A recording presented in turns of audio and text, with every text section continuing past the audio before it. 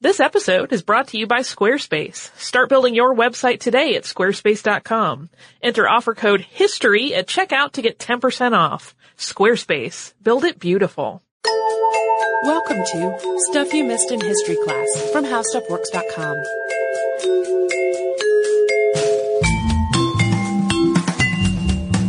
Hello and welcome to the podcast. I am Tracy V. Wilson. And I'm Holly Fry. And we have a guest on the show today. We are talking to Dr. Elizabeth P. Archibald. She is the author of Ask the Past, Pertinent and Impertinent Advice from Yesteryear, which started out as a blog just called Ask the Past. If you're not familiar with it, it's this collection of tidbits drawn mostly from medieval and early modern works, mainly written in Europe with a little brief commentary too. And this focus is really because of Elizabeth's focus and interest in this time and place in history.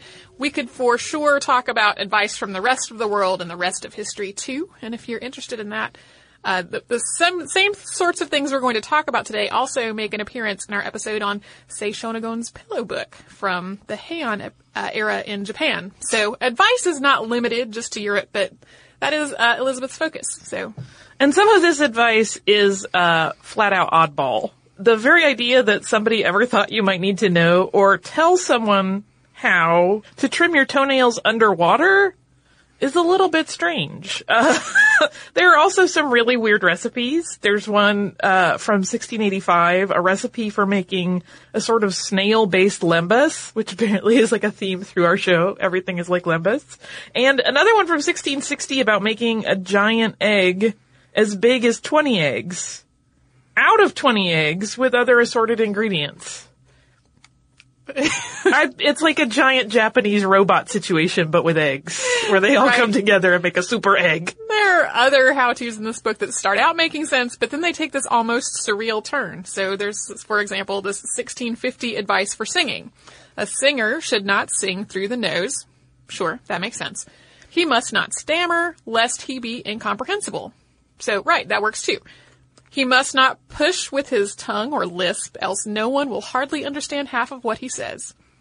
So all this is still common sense. That's valid advice. But then it says, he should also not close his teeth together, nor open his mouth too wide, nor stretch his tongue out over his lips, nor thrust his lips upward, nor distort his mouth, nor disfigure his cheeks and nose like the long-tailed monkey, nor crumple his eyebrows together, nor wrinkle his forehead, nor roll his head or eyes therein round and round, nor win with the same, nor tremble with the lips, etc. Doesn't that sound like the most persnickety music teacher on earth? Yes. Somebody needed to put that in a book.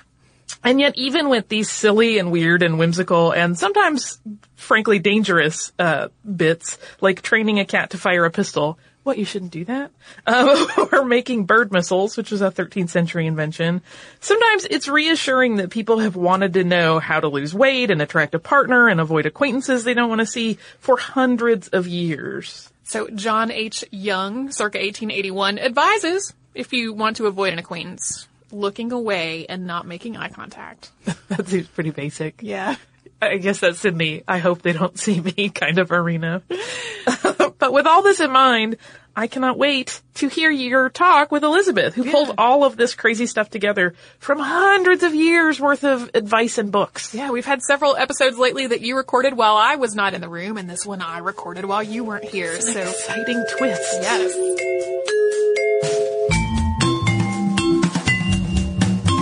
So today I am talking to Elizabeth P. Archibald, who is the author of Ask the Past, Pertinent and Impertinent Advice from Yesteryear, which was also a blog. Thank you so much for agreeing to be on the show, Elizabeth.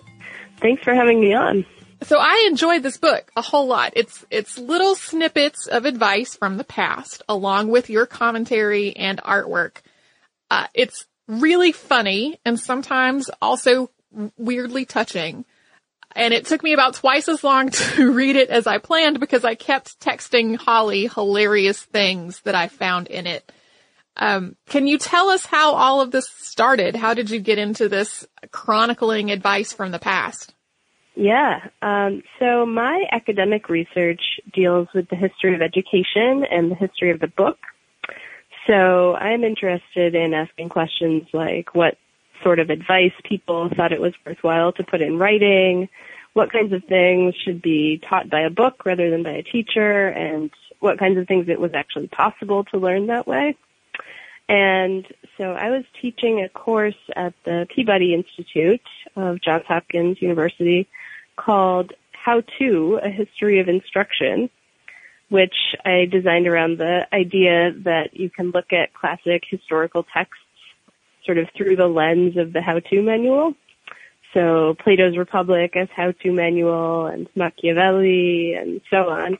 And as part of this course, we spent a lot of time in the George Peabody Library looking at its rare books collection.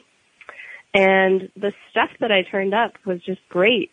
A 16th century book about swimming that included advice on how to trim your toenails underwater, 17th century conduct manuals, 18th century books about how to get rid of rats, 19th century guides to palm reading. And at that point, that was when I began posting material to a blog. I just realized that the world needed to know how to trim your toenails underwater in the 16th century. And the blog developed an audience, and soon I started getting questions from around the world, like, how should I impress my boss? How should I wash my hair? And it just sort of went from there. So did you notice any trends in the sorts of things that people thought were worth writing down instructions on how to do? Yeah, it's really interesting. Some types of how-to manuals and books of advice are really actually pretty similar now to their predecessors from centuries ago. And in some cases, the actual advice even sort of remains in circulation. Etiquette handbooks are one category that come to mind. Giovanni della Casa's Galateo is a really foundational text for the history of etiquette, and that's one that was translated and imitated almost immediately.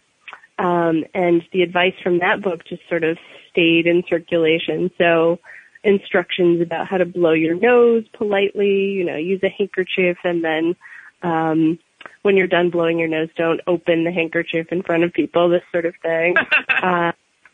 And that was interesting because an early French version of that text was translated into English, and then that became the basis for a set of etiquette rules that were copied out by George Washington when he was 16 years old or something. So it's sort of interesting how some of these things actually just stick around, responding to universal human desires to know how to blow your nose properly, I guess.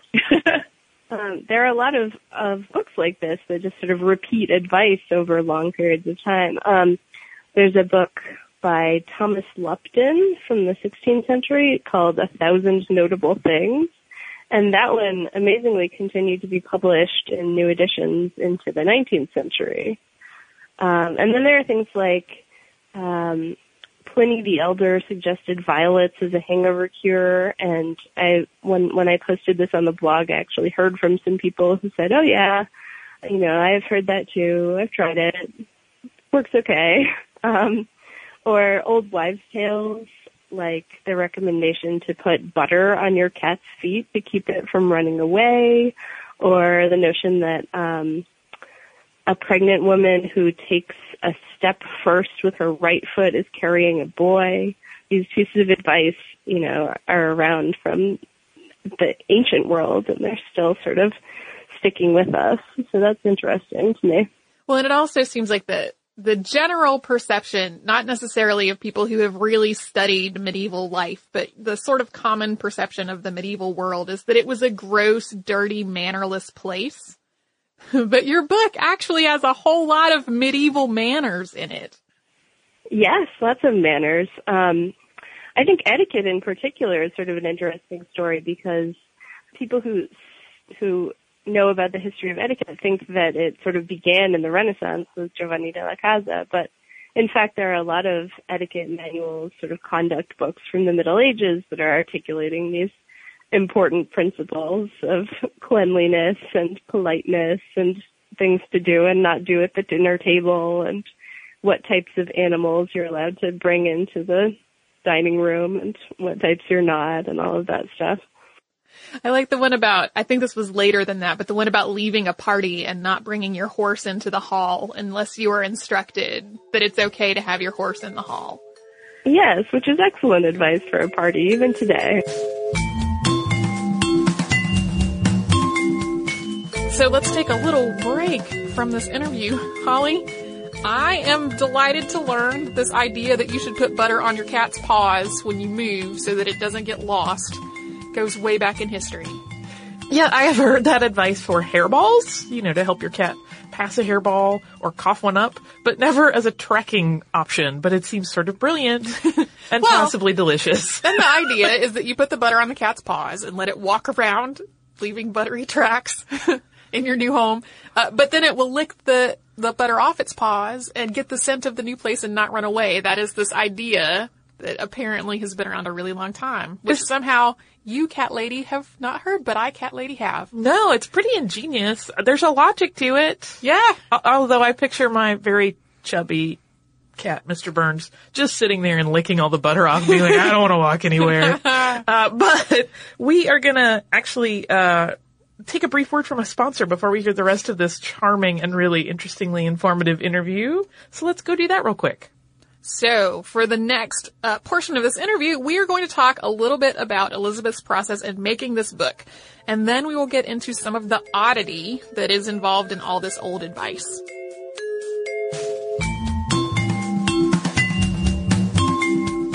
So you have so much advice that's been gleaned from so many places and over such a long span of history. What was your process like for winnowing all this down? It's such a fun process. I mean, really, it's just delightful to be able to look at old books and sort of page through them and find these fascinating little pieces of advice and kind of track down leads. If I find a reference to, an ancient technique for tattoo removal and being able to just sort of look around until I find something interesting. It's really great. And I'm very lucky to be situated in a nice rare books collection at the George Peabody Library, where I can do a lot of that. But then, of course, these days a lot of material has been digitized too. So there's just so much stuff at our fingertips now that it's possible to dig into medieval manuscripts at a moment's notice, which is really exciting. So I found myself being very envious of your time spent in rare book collections while working on this book, because there's so many cool gems in rare book collections from around the world. Did you have any just awesome discoveries as you were pouring through these very old rare books to work on this? Yeah, absolutely. And I mean, it's such a quirky project too. It's really fun to be able to look at the old books, but it's also sort of funny to be in these very serious libraries and, looking at old hangover cures or, looking in medieval manuscripts to try to find the best illustration of a cat licking its rear end and that sort of thing. So that's been fun as well. Well, yeah, and I had noted almost for the end as an afterthought the process of getting artwork to accompany all these things, but that's actually, there's as much artwork in the book as there is text. So did you feel like the process for going through all of these instructions compared to the process of finding artwork that went with it, or was that a different experience? Well, I mean, it was in some ways a different experience. As much as I wish that each one of these pieces of advice was illustrated, because in some cases I think the results would be pretty fascinating. They don't all have illustrations, and yet it was sort of important to me to be able to offer something from the right time period that at least evoked the right technique. And that was a fun process as well, just sort of thinking of the right genres of book that would have illustrations of, people with unibrows and that sort of thing. So that in and of itself was just sort of an adventure in rare books collections. One of the things that you wrote about in the introduction to the book was about how it got to the point that it was hard to distinguish sometimes between parodies of instructions and actual instructions, because some of the instructions themselves are so weird. Are there examples of ones that you either left out because they definitely were a parody, or ones that are in the book that you're not quite sure if that was an actual instruction or making fun of this whole genre of book? Yeah, it's so interesting. I mean, it is actually very difficult sometimes to know how serious the text is, whether the past is sort of pulling your leg a little bit. In some cases, it's pretty clear. There are some parody recipes where it's actually pretty clear that it's a parody. So they call for ingredients like goldfinch's feet and the sweat of a pebble and these kind of made-up things. So that's a good cue. On the other hand, there are recipes that are apparently serious that call for some pretty strange ingredients. So, you know, when you keep seeing the gall of a weasel, you start to wonder at a certain point how serious it is. But in most cases, I think the outlandish ingredients are serious. Then there's the problem of, I mean, it's not really a problem, but you will encounter texts that just sort of have a funny tone to them. These authors from the past who are being a little bit ridiculous in the presentation of their advice. And I think that is what's going on in one selection from the book on how to give birth from the 15th century, where the author recommends that women who are in labor should scream a lot so that everyone hears them and feels pity for them, and then will bring them roast chickens and fine wines in order to make them feel better. So you encounter that too, you know, just these sort of funny authors who are enlivening their serious advice with a little bit of playfulness. Circling back to the weird ingredients, as I was reading it, there are lots of things that call for things like pigeon blood and lots of animal blood. And I was thinking, okay, that maybe makes sense if people were eating a lot of pigeon as their diet, that they might have pigeon blood around. But then it would get into, okay, and now you need elephant dung. And I would think, how am I getting elephant dung? That seems like it would be a little hard to come by. Yeah. And I think what's going on there is, you know, there are some ingredients that you use because you have them on hand. So that can be herbs in the garden and various types of animal parts and products, you know, the beef blood and the weasel fat and this sort of thing. And then there are things that I think are supposed to have sort of an aura of strangeness, and, you know, you might sort of believe in the efficacy of the recipe more because the ingredient seems a little bit out of the ordinary. I think one example of that is recipes that call for unicorn's horn. And nearly all of the recipes that I've looked at that involve unicorn's horn sort of acknowledge that this is not something that's going to be accessible to everyone. It's expensive. So if you have the means to acquire some unicorn's horn, then go right ahead. And if not, then you can use this other thing. That'll be fine.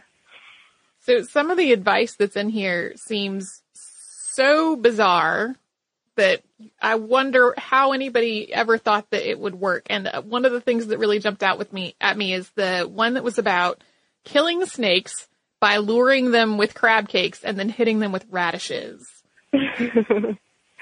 Yeah. Right. I have to say that I have not tried this one. But if anyone has, let me know how that turned out for you. Yeah. The radish does not seem to me to be the most obvious weapon to use against a snake. I have to admit. It was, why a radish? I think it says a large radish. It specifically is a very big radish. So if it's big enough. Another of the oddities that kind of jumped out at me is to jump back to the idea of manners, is that a lot of these pieces that are about etiquette are simultaneously written in a way that we would consider to be rather rude. So one of the very first pieces of advice is all about etiquette, and it's about not burping or passing gas while you're dancing with a lady. But the way that it's written, people would think that that's at the very least, very indelicate by today's standards.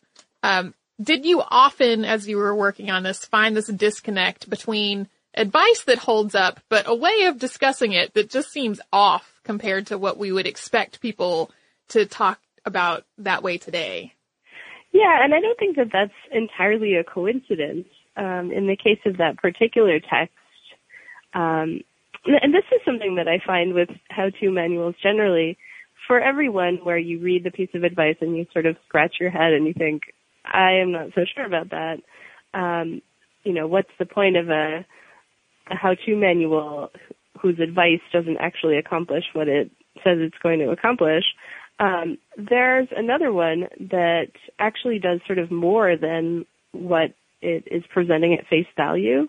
And that's one of them. And I think it's because it's a Latin poem, actually. This is a poem on dancing advice. And not in the first edition of this poem, but in later editions, it includes this sort of ridiculous comic advice about kind of the earthier aspects of the dance. And so that piece of advice about not eating onions before you go to the dance and not burping, and, if you have to sneeze, here's how you should do it. This seems ridiculous, and it sort of is. I mean, I think the intention of that is not purely to explain to incompetent youth how they should behave at a dance, but to entertain people who are reading this. It's actually a work of literature. And then in other cases, in other advice on etiquette, I think sometimes just the fact of presenting it in a sort of ridiculous way might help to convey the advice a little bit more forcefully, sort of make it more memorable and kind of shame you into behaving properly. Before we talk about some of the modern parallels of all this weird old advice, let's have another brief word from a sponsor.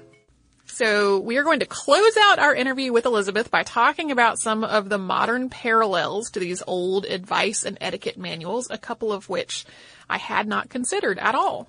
And we're also going to hear about one of her favorite pieces of advice, which is one that surprisingly holds up pretty well today. Yeah, and then stay tuned after we're done talking, because we are going to have some pretty important listener mail.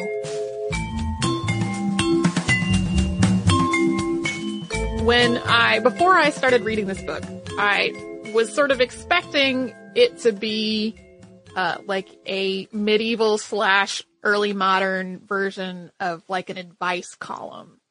But after getting to the end, it feels almost like a medieval and early modern version of men's and women's magazines today.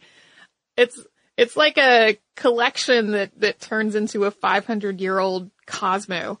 500 years from now, what kind of things do you think people are going to be turning to figure out the same sort of weirdness about how we lived at this point?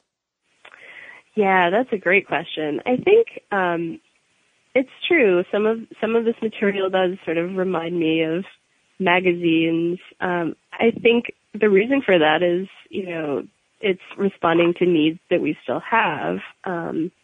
So, for instance, we're still on the eternal quest for brilliant little life hacks, right?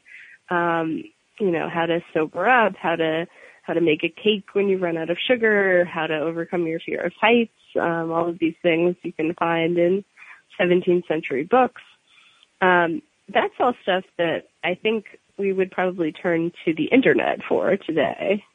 In a lot of categories, I think that, the internet has become our collective how-to manual. Yeah, and now I had not made that connection at all, but now that you pointed out, some of the life hacks that exist out there are just as absurd as things in the book. Or like instead of scrubbing your potatoes, put them in the dishwasher. I think that's the most absurd one that I could think about or think of at this particular moment. Do you have a favorite of all these just delightful gems of odd and sometimes touching advice? Do you have a favorite one of all of them? Well, I have a lot of favorites, but one of my very favorites is about traveling. And this is from a work from the 15th century by Santo Brasca, who wrote a guide to pilgrimage to the Holy Land. This is sort of a common genre, and the advice that he gives about traveling is not completely unique, but I just really like the way that he articulates it. So he says that a traveler should have 2 bags with him, and one of them should contain a lot of money, and the other one should contain patience. And I think that anyone who has ever gone through an airport in the modern era has encountered that problem. You really need to have your suitcase of patience. And then, of course, he also says that you need a lot of cured tongue and ginger syrup in order to settle your stomach while you're traveling. But I really like the suitcase full of patience. Well, and the ginger to settle your stomach is one of those that carries all the way through until today. I hear people recommend that all the time. Exactly, yeah. So is there anything else that you want to make sure that the world knows about your book? I guess one thing I'd like to add is just sort of the idea of what a how-to manual is.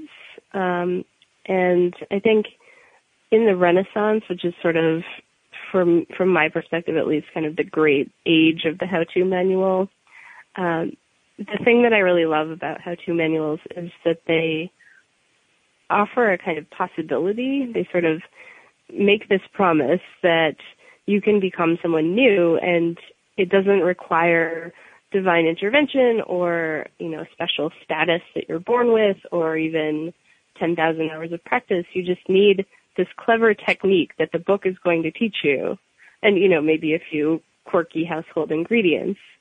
So you can read these books and find out how to have blonde hair or improve your memory or become a, smooth courtier or lover instead of a bumpkin.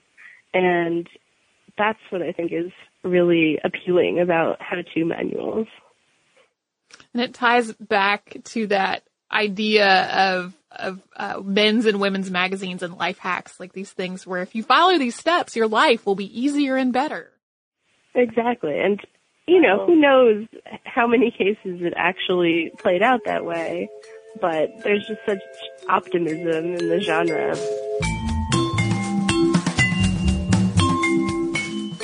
So I would like to thank Elizabeth P. Archibald again for taking the time to talk to me. Her book, Ask the Past, Pertinent and Impertinent Advice from Yesteryear, is out now. It is delightful. Her blog is also delightful. Thank you again for talking to us.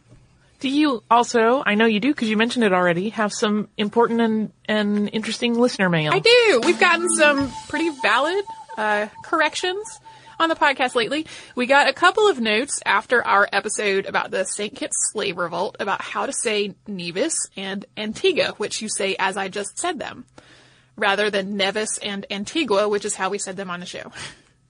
But you have traveled there, and you heard most people that you spoke to saying Nevis, which is why you presumed that was cool. I did not look it up because I had heard so many people saying them that way. What I have learned since then is that because most of the people I was talking to were ship's staff and ship's crew, and a lot of them, their first language was Dutch or maybe Hindi, or maybe they were from the Caribbean and had a Caribbean, various Caribbean accent. those accents affected that pronunciation, and it didn't quite translate to how we say it in English in America. So that, to be fair, is one I did not look up. The other one we have gotten possibly the most email about of any correction ever. In the Correction Olympics, it ranks high. It's quite high. And most of these letters were kind. Thank you for the most of you who were kind. However, most of them were also incorrect. So this is our episode recently about the Texas Revolution, which that we talked about a siege. A lot of the corrections we got are analogous to if we had done an episode about Juan Ponce de Leon. And then the entirety of Atlanta wrote to us to say it's Ponce de Leon. Right, which is how for those of you who don't know, there is a famous road here in Atlanta. Our offices, in fact, are on it. Which everybody here calls Ponce de Leon. Right. Which, when I first moved here, it made my stomach hurt, but... Right. That's not how you say his name. When in Rome. But, centuries later, that is how people say the name of the road that was named after him. So... what we should have said in our siege episode about the Texas Revolution, we should have called it the Siege of Behar. We're going to talk about why with 2 different pieces of mail. The first of them is from my friend Hayden from college. And he, I'm not going to read the whole thing because it was a note to me and not to the podcast. And he said, Texas history, particularly the period of the revolution, can be a real mess. So it was nice to hear a clear summary of the events. I have just a couple of comments. First, the pronunciation of Behar. When speaking of the village of Behar, as it was generally known during the colonial and republic periods, the generally accepted pronunciation is Behar. In modern Texas, the city of San Antonio is in Bexar County, and the residents there pronounce it Bear. You also mentioned that Texas independence was declared March 1st, 1836. It was actually declared March 2nd, which was Sam Houston's birthday. I don't know where the second error came from. So that was Hayden on how to pronounce Behar. I also got a great email from Samantha. Samantha says, I've been listening to the podcast for years, hoping to hear something that could spark an excuse to write in, and I finally have one. But unfortunately, instead of a cute story, it's a slight correction. I appreciate your caveat at the top of the cast regarding the improper pronunciation of the rolled R at the end of Behar, something few people who did not learn the correct mouth formation to pronounce that particular sound as a child can accomplish. However, the rest of the word is also mispronounced, and then she has the slanty face emoticon with the slightly frowny mouth.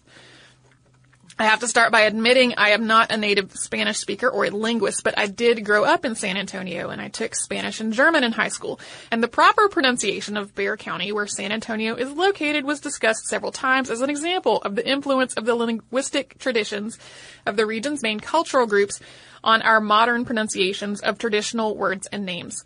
The original word, Behar, being Spanish, was most likely pronounced Behar, treating the X like a J to sound like ye, yay, or ha.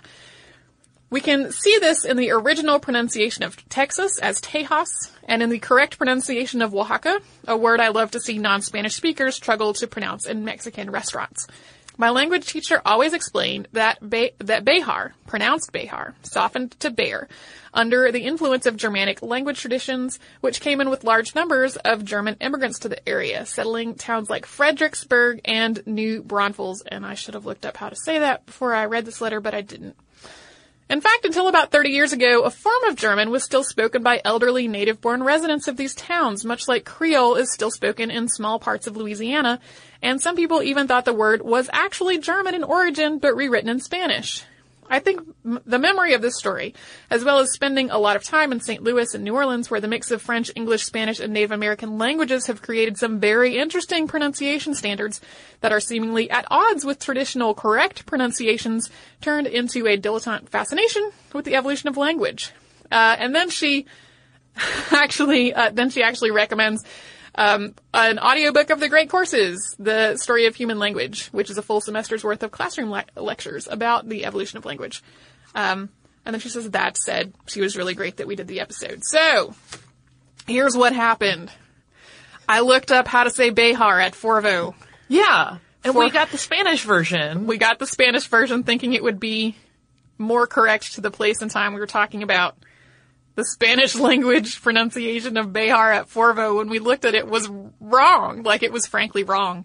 And because, Texas is pronounced Texas in English, and Mexico is pronounced Mexico in English. And the fact that I have never studied Spanish beyond, I think, a semester in 3rd grade. Whoa! Yeah, or maybe a quarter. It was a very small amount of 3rd grade Spanish where we mostly learned numbers in the alphabet. It did not occur to me that was wrong. So I'm sorry I messed that up. However, everyone who angrily wrote to us, we got an email that literally started, it's pronounced bear. Like, don't write to anyone like that. It would not actually have been correct to have called that town Bear. But it also was not correct to call it Bexar. We should have called it Béjar. And just as a public service announcement, most of you were nice. Thank you so much for most of you being nice. But like, just in general, as a general rule, if you're writing to anyone in the world to correct something they have done, imagine that you yourself have just made a large and irritating and upsetting error in front of literally thousands of people.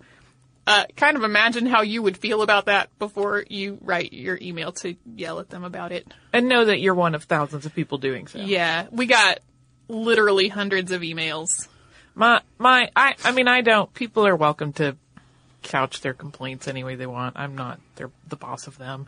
My thing though is always like when people start something like that and it's, my ears bled and I cried. And I'm like, okay, nobody on this podcast is like, let's make some ears bleed today. We're going to really rock this out. I don't want to hurt anybody with mispronunciation. It is an accident, always. Right. Neither of us are ever like, I don't care. Just say it however you want. Well, and to sort of give you a little behind the scenes of stuff you missed in history class, the level of effort that we take to find correct pronunciations just does not correspond to a reduction in how many corrections we get about it. It really doesn't. Regardless of what steps we take. Like, for example, we gave the Sei Shonagon outline that for the episode we mentioned at the top of the show, coincidentally. We gave it to someone who spoke Japanese and has lived in Japan, and that person gave us phonetic pronunciations for every single word in it. We still got pronunciation corrections for Japanese. Or our Treaty of Waitangi episode. Yeah. I looked up documentary footage of New Zealanders talking about it, and then we imitated that, and we still got corrections about that. So regardless of whether we're talking about accents of English that are not American English or words in languages that we don't speak, like regardless of what steps we take, we still get things wrong. Sadly, we don't speak all the languages. No. And Tracy has more Spanish training than I do, for that matter. And when it comes to weird regional pronunciations, what these are actually good for is separating who's from here with who's not from here, and we're not from there.